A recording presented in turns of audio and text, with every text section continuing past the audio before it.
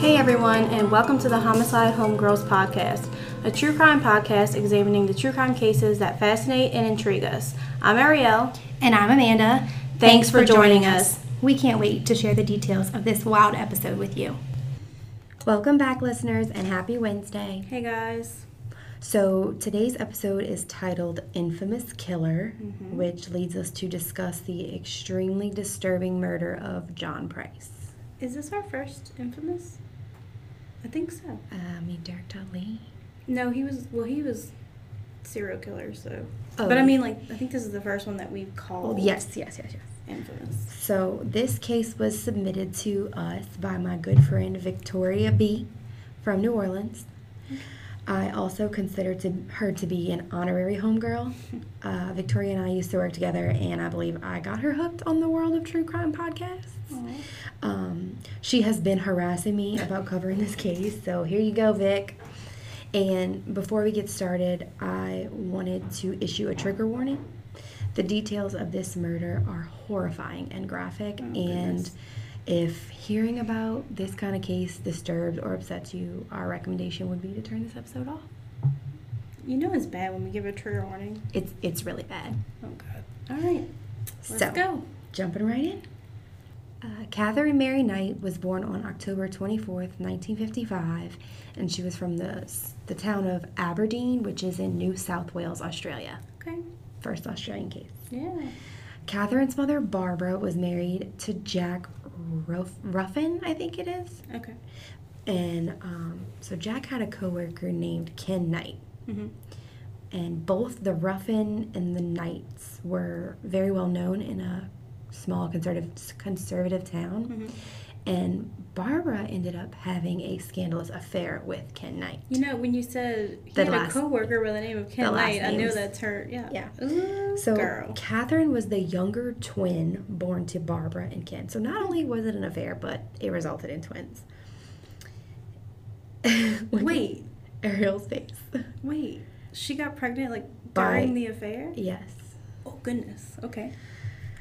Well, that's one way to get caught. Yeah. So Catherine's father, Ken, was an alcoholic, and he often blatantly used violence and intimidation to rape their mother up to 10 times a day. Excuse me, what? Yeah, and that's what she left her husband for? And we're diving right in here. So according to some of my link sources, quote, Barbara often told her daughters intimate details of her sex life and how much she hated sex and men. Later, when Knight complained to her mother that one of her partners wanted her to take part in a sex act she didn't want to do, Barbara told her to, or quote unquote, put up with it and stop complaining, end quote. I wish we videoed ourselves, because my face. She got a stank look, y'all. Huh. So Catherine professes she was frequently sexually abused by several members of her family until the age of 11. And the abuse was verified by her family members. Now, I did read somewhere that it wasn't her dad. Her dad didn't never abuse her. But he raped the mom. So, I mean... Yeah, we just went 0 to 1,000. In 2.8 seconds. Yes. Oh. Catherine was described as a delightful girl who, quote, experienced uncontrollably murderous rages in response to minor upsets, end quote. This blows my mind, y'all. Yikes. So she attended... she attended Muswellbrook High School, where she eventually became a loner, and her classmates recall her being a bully who stood over small children. To intimidate? Yes. Well, I mean, if her dad was intimidating. Yeah. So in school, she assaulted at least one boy with a weapon. What kind of weapon? Do we know? I don't know. Okay. There was an event. There was even an incident where Catherine was injured by a teacher who was acting in self-defense. Yikes. When Catherine wasn't acting like a complete raging lunatic, she was an ideal student, was often praised for her good behavior. That sounds bipolar to me. I guess, on an extreme level. I'm not a medical doctor, so I should stop making assumptions like that. So Catherine dropped out of school at the age of 15 without knowing how to read or write, Ooh. which... I feel like you know that before. Yeah, 15. exactly. So I'm not sure if her behavior hindered her opportunity to learn, and she just went that long without knowing. But I'm also not sure how education works in Australia. but it can't be worse than Louisiana. Goodness. So once she dropped out, she got a job cutting clothing in a factory. About a year later, she left that job and found, quote, her dream job. Oh, God. Buckle on up. Oh, no. I was not prepared for this, but her dream job included cutting up offal at the local abattoir. What in the world is that? Okay, so yeah, like this case was pretty weird because like a lot of the words they use we don't use. So I had to Australian. really utilize my dictionary. So according to Google, an offal is internal organs of an animal used as food, and an abattoir is a slaughterhouse. And that was her job. Yes. So y'all, can't. just take a second to think about this. That was her. Her dream job. If that doesn't explain to you how crazy she was, I don't know what will. Catherine was promoted in no time to the boning department, and she was given her own set of knives. She was so proud of her job, and she even kept her knives hung over her bed so that they, quote, would always be handy if she needed them, end quote. Did you say over her bed? Yes. Like, I guess, like, over the, like, at the top, like, not, like, over, like, Yeah, the ceiling. up on the wall. Yeah, up on the wall. I mean, I have pictures over my bed like a normal person. Yeah. What? So now we're going to jump into, like, her Dude. history of partners. What? All right, it gets so much worse. Catherine met David Kellett in 1973, and they were married in 1974. No. Upon arriving at the wedding, Catherine's mother offered David some advice. Oh, Jesus. Who knows what she was going to Barbara say? told him, quote, "You better watch this one or she'll effing kill you. Stir her up the wrong way or do the wrong thing and you're effed. Don't ever think of playing up on her. She'll effing kill you," end quote. Oh, and that's her mom? That's a nice little wedding gift. Right. I wonder if they wrote that on, Yeah. on a card. So Catherine's mother also told the groom-to-be that, quote, "She's got a screw loose somewhere," end quote. But I'm not excusing her behavior, but given her childhood, and her mom contributed to that childhood about the whole sexual thing. Her mom seems pretty Looney Tunes, Yes, too. exactly. So, pot, kettle, you know? Yeah. So on the night of their wedding, Catherine attempted to strangle David. Excuse me. Yes, I do. Let's... I mean, I know some people are into that, We're- but it doesn't sound like it was So- consensual. Catherine had certain expectations of what a married couple should accomplish on their wedding night. And after only 3 times of having sexual intercourse, David Only. fell asleep. How- Yes, only. How dare he? She wasn't satisfied, and she thought it should have been more, so she tried to strangle him. Like, can we get an annulment? Like, I'm about to literally set up my video camera to video my reactions time lapse. because this is ridiculous. Their marriage was pretty volatile, and one night, Catherine, who was very pregnant, burned all of David's shoes and clothes before she struck him on the back of the head with a frying pan because he came home late from playing darts. So this crazy woman had kids. Mm-hmm. Oh God, her poor children. Yeah.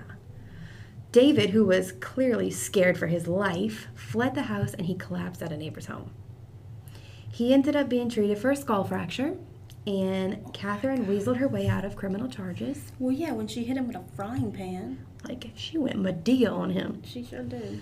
In May of 1976, right after the birth of their first child, Melissa, David left Catherine for another woman and moved away. I mean, I can't say I blame him. Not so fast. Oh God. Shortly after David left her, Catherine was diagnosed with postpartum depression and spent several weeks recovering after being admitted to a hospital. Okay, that is no joke. I mean, postpartum is bad. She was a lunatic before she was Well, pregnant. true, She had true, prepartum true, depression. true. I mean, I had it with my first, and it's nothing to play with. So This is where the story takes a drastic turn. The first of many. Or the Yeah. second of many, or the third of many, depending on your opinion. this of- story is Yeah. So after Catherine was released from the hospital, she placed her 2-month-old baby on a railroad track just before the train was due to pass. Excuse me. Yeah. She then went into town with a stolen axe and threatened to kill several people. A man known very well in the area found baby Melissa on the railroad tracks and saved her from being killed. Thank God. He saved her with minutes to spare, and God. Knight was arrested and again admitted to the hospital, allegedly recovered and checked herself out the following day. So, did she lose her kid? Or did they give her the kid back? Yeah, yeah. So a few days go by. Yeah, she what? She lost the kid? No. They gave her the kid? Yeah, she still has her kids. Okay. So a few days go by, and Catherine, then she slashed the face of a woman with one of her knives. She then forces the woman to drive her to Queensland, which is where David, when he left her, moved to. The woman was able to get away from Catherine when they stopped at a gas station. Police responded, but by the time they arrived on scene, Catherine had taken hostage of a little boy and was holding him at knife point. Okay, Looney Tunes is like putting it nicely. Yeah.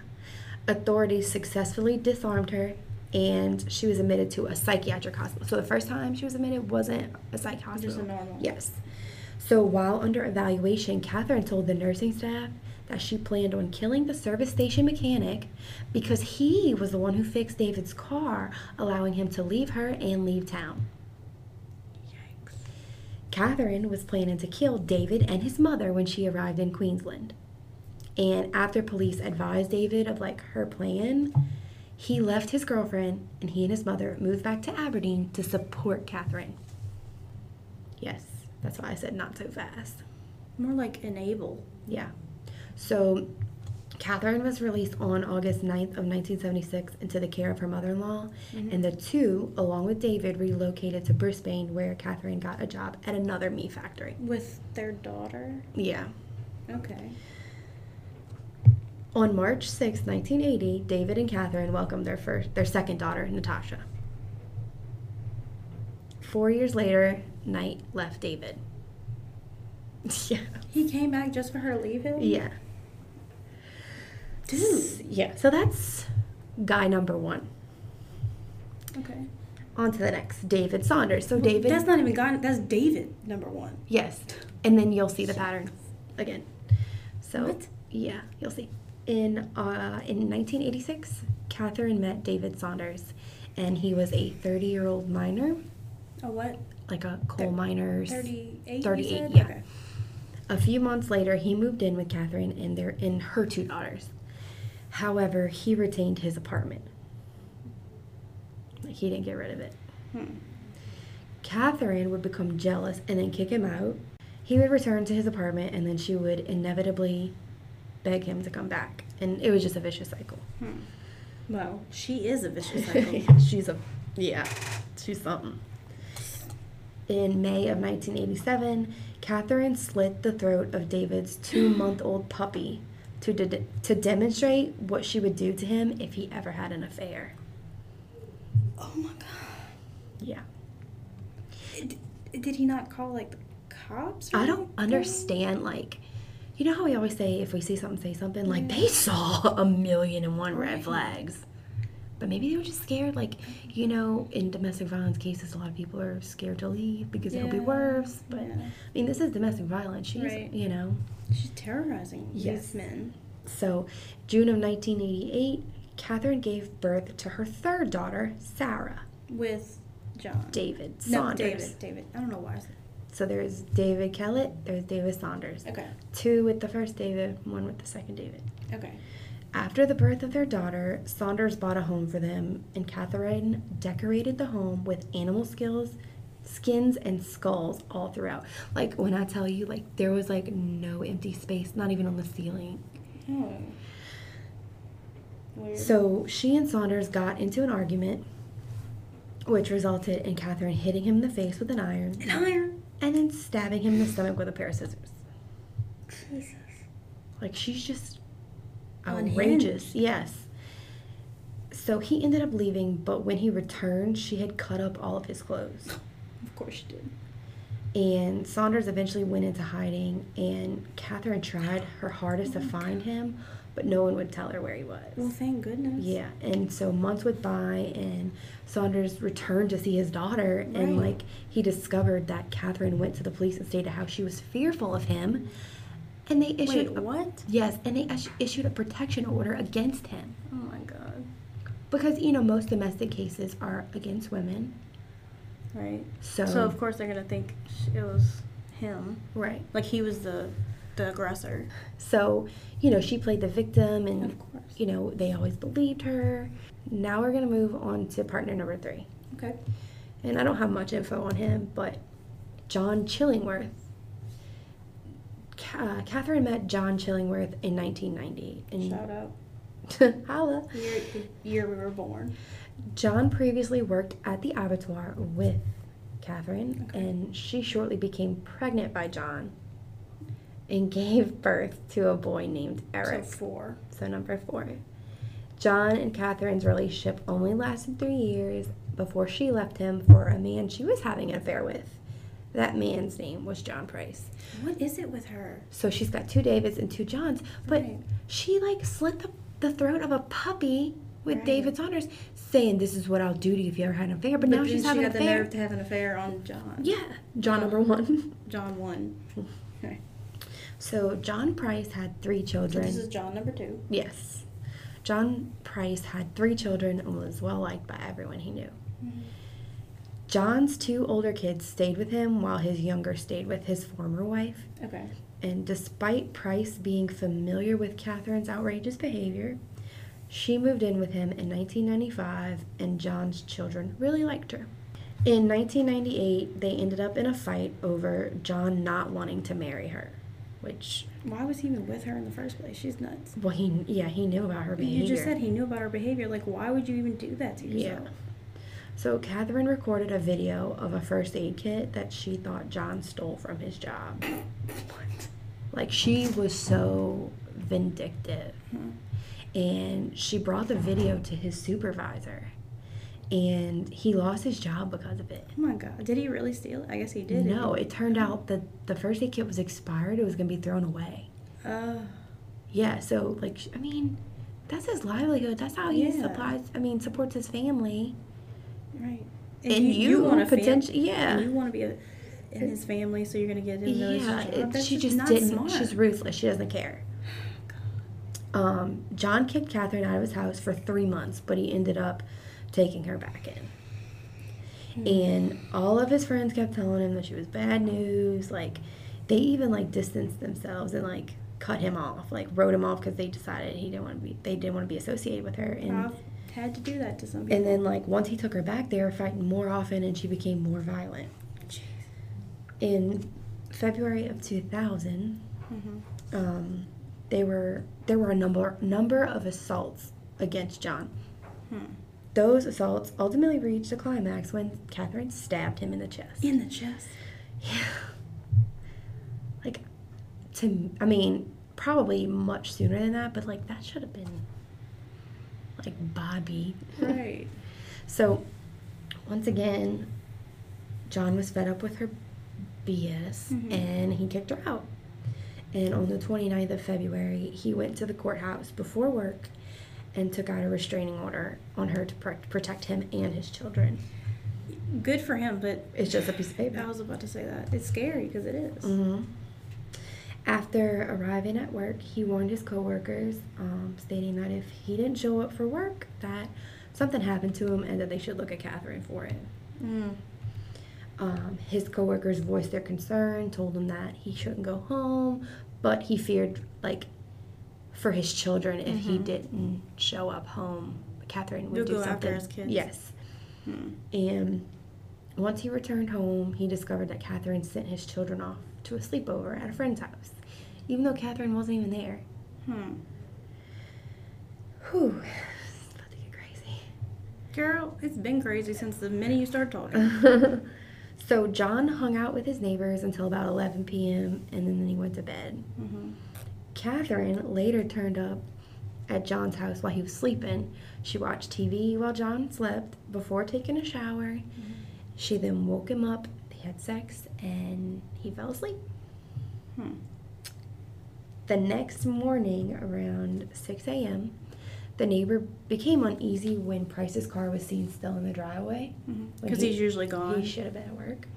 Yeah, I mean, and you know your neighbors' like nosy neighbors are routine. good neighbors. Like, right. We always taught that in self-defense. Like, Right, you like, want those neighbors. But right, like when I'm getting ready for work every morning, I hear my neighbor start his truck up at the same time every single morning. So, like, I don't even have to look at my clock and I know what time it is. Yeah. So, like, when I don't hear it, or if I go outside when I leave and his truck is still there, I'm kind of like, oh, I hope he's just off today. Yeah. So Price also didn't arrive at work, which resulted in his employer sending a worker to his home to see what was up.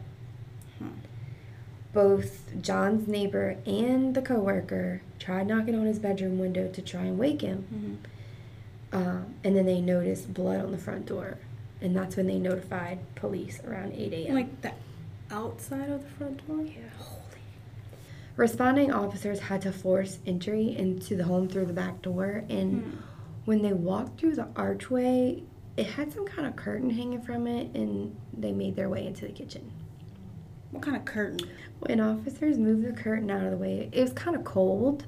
And, like, one officer noticed blood on his arm, and he thought maybe he injured himself when he was making entry into the home. But then they located a torso on the floor in the, like, kitchen dining area. Just a torso? And no head. Okay, continue. I don't think extremities either. He was located on the floor, and then the so-called curtain was his skin.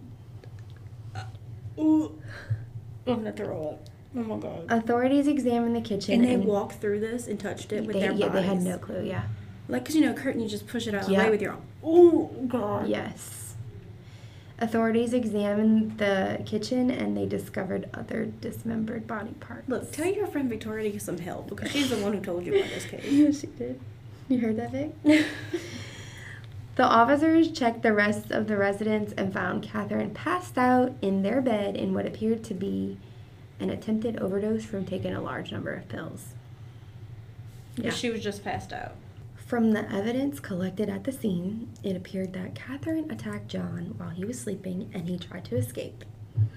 You could see blood spatter on the light switch down the hall, and as you went down the hall, you could see the blood getting lower and lower, closer to the floor on the wall, like he was falling. She was chasing him. And then John made it to the front door, as officers could tell by the blood found on the screen door to the front the front of the house. And John was stabbed 37 times by Catherine. Oh my god, like the force behind, like just to the front and the back of his body. Like to keep doing it. Yeah. Once he was dead, Catherine dismembered his body. Specifically, she cut his gluteus maximus into 5, quote-unquote, steaks and cooked them in the oven. So, like, his butt? Yes. She plated his remains with vegetables and even made name cards, 2 of them being his children. For, like, their family? Like, a play setting. Yeah. Yeah. Leaving the last plate out for the dog. This woman. Officers had a good bit of time to process the crime scene since Catherine was, hospitalized from all the medication.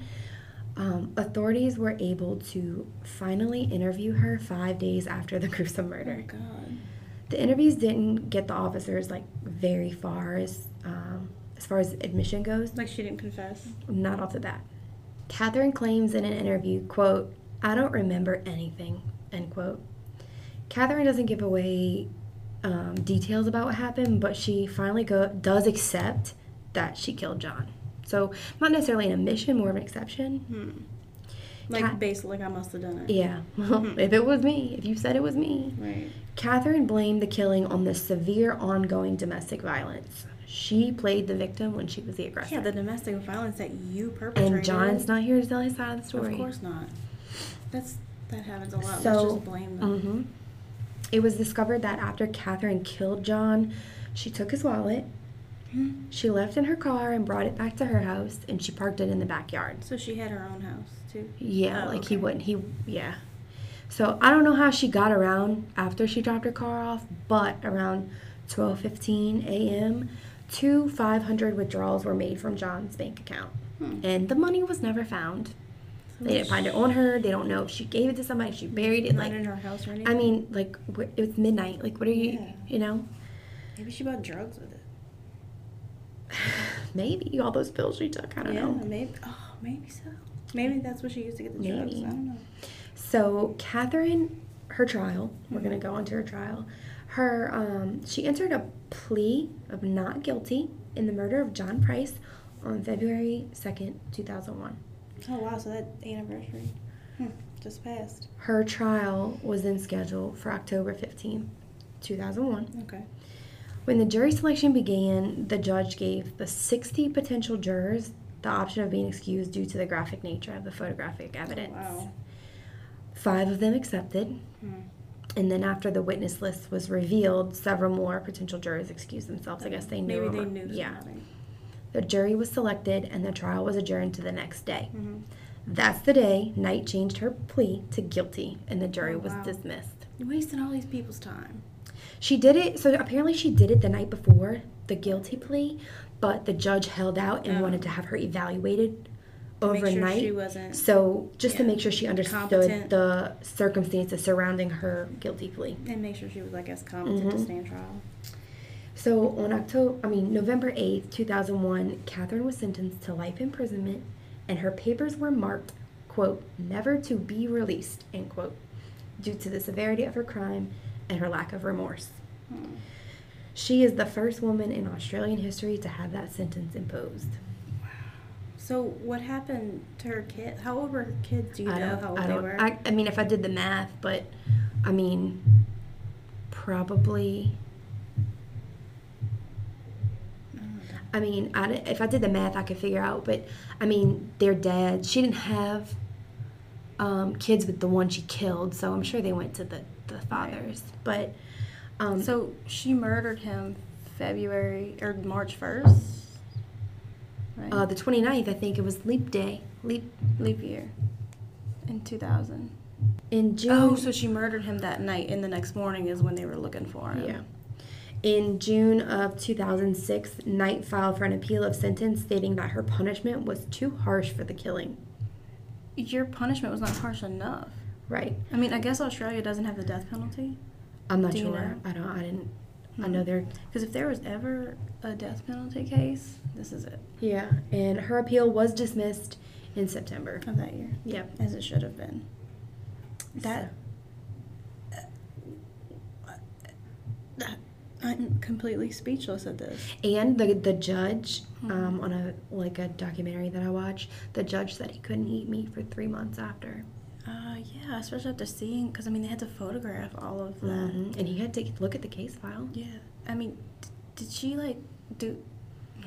They don't know. They don't know if she ate. That's literally what I was him. But you know. So that's kind of where we stand. Yeah.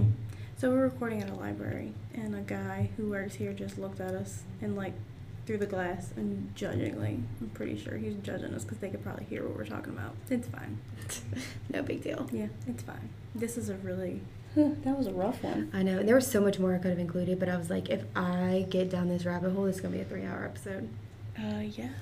I mean, I can understand how it could be a whole, season. They call her, the female Hannibal, the worst woman in Australia. Right. So, like you said, they're not sure if she actually consumed it or not. Right. I guess because, all of the drug... I mean, Yeah. I don't... the one that was left out for the dog, I read that one place it was on a plate for the dog, and the other was thrown out into the yard. They don't know if, if they threw it to the dog, or if, she tried to eat it and it was unedible or whatever, or she couldn't eat it, so she just threw it. Or if the dog drug it outside. Yeah. Oh, God. Well, okay, well. Yeah. Sorry, guys. I told you it was extreme. Yeah, no joke. You can thank your girl, Victoria B. from New Orleans. Right. Thanks, Victoria. She's also going to be our merch girl, so she's hooking up our merch when we get that going. Yeah. So. All right, well, ugh, Lord, I need to go say some prayers or something. Yep. That's the case of the infamous killer, Catherine Knight. Thank you for listening to Homicide Homegirls. If you enjoyed today's episode, head on over to our Facebook page and leave us a review or rate us on whatever podcast platform you're listening on. If you want to be the first to know when an episode is released, make sure you subscribe to our podcast. Follow us on Instagram at Homicide Homegirls, Facebook at facebook.com/Homicide Homegirls Podcast, and Twitter at HomegirlsPod. If you would like to suggest an episode, use the form located on our Facebook page.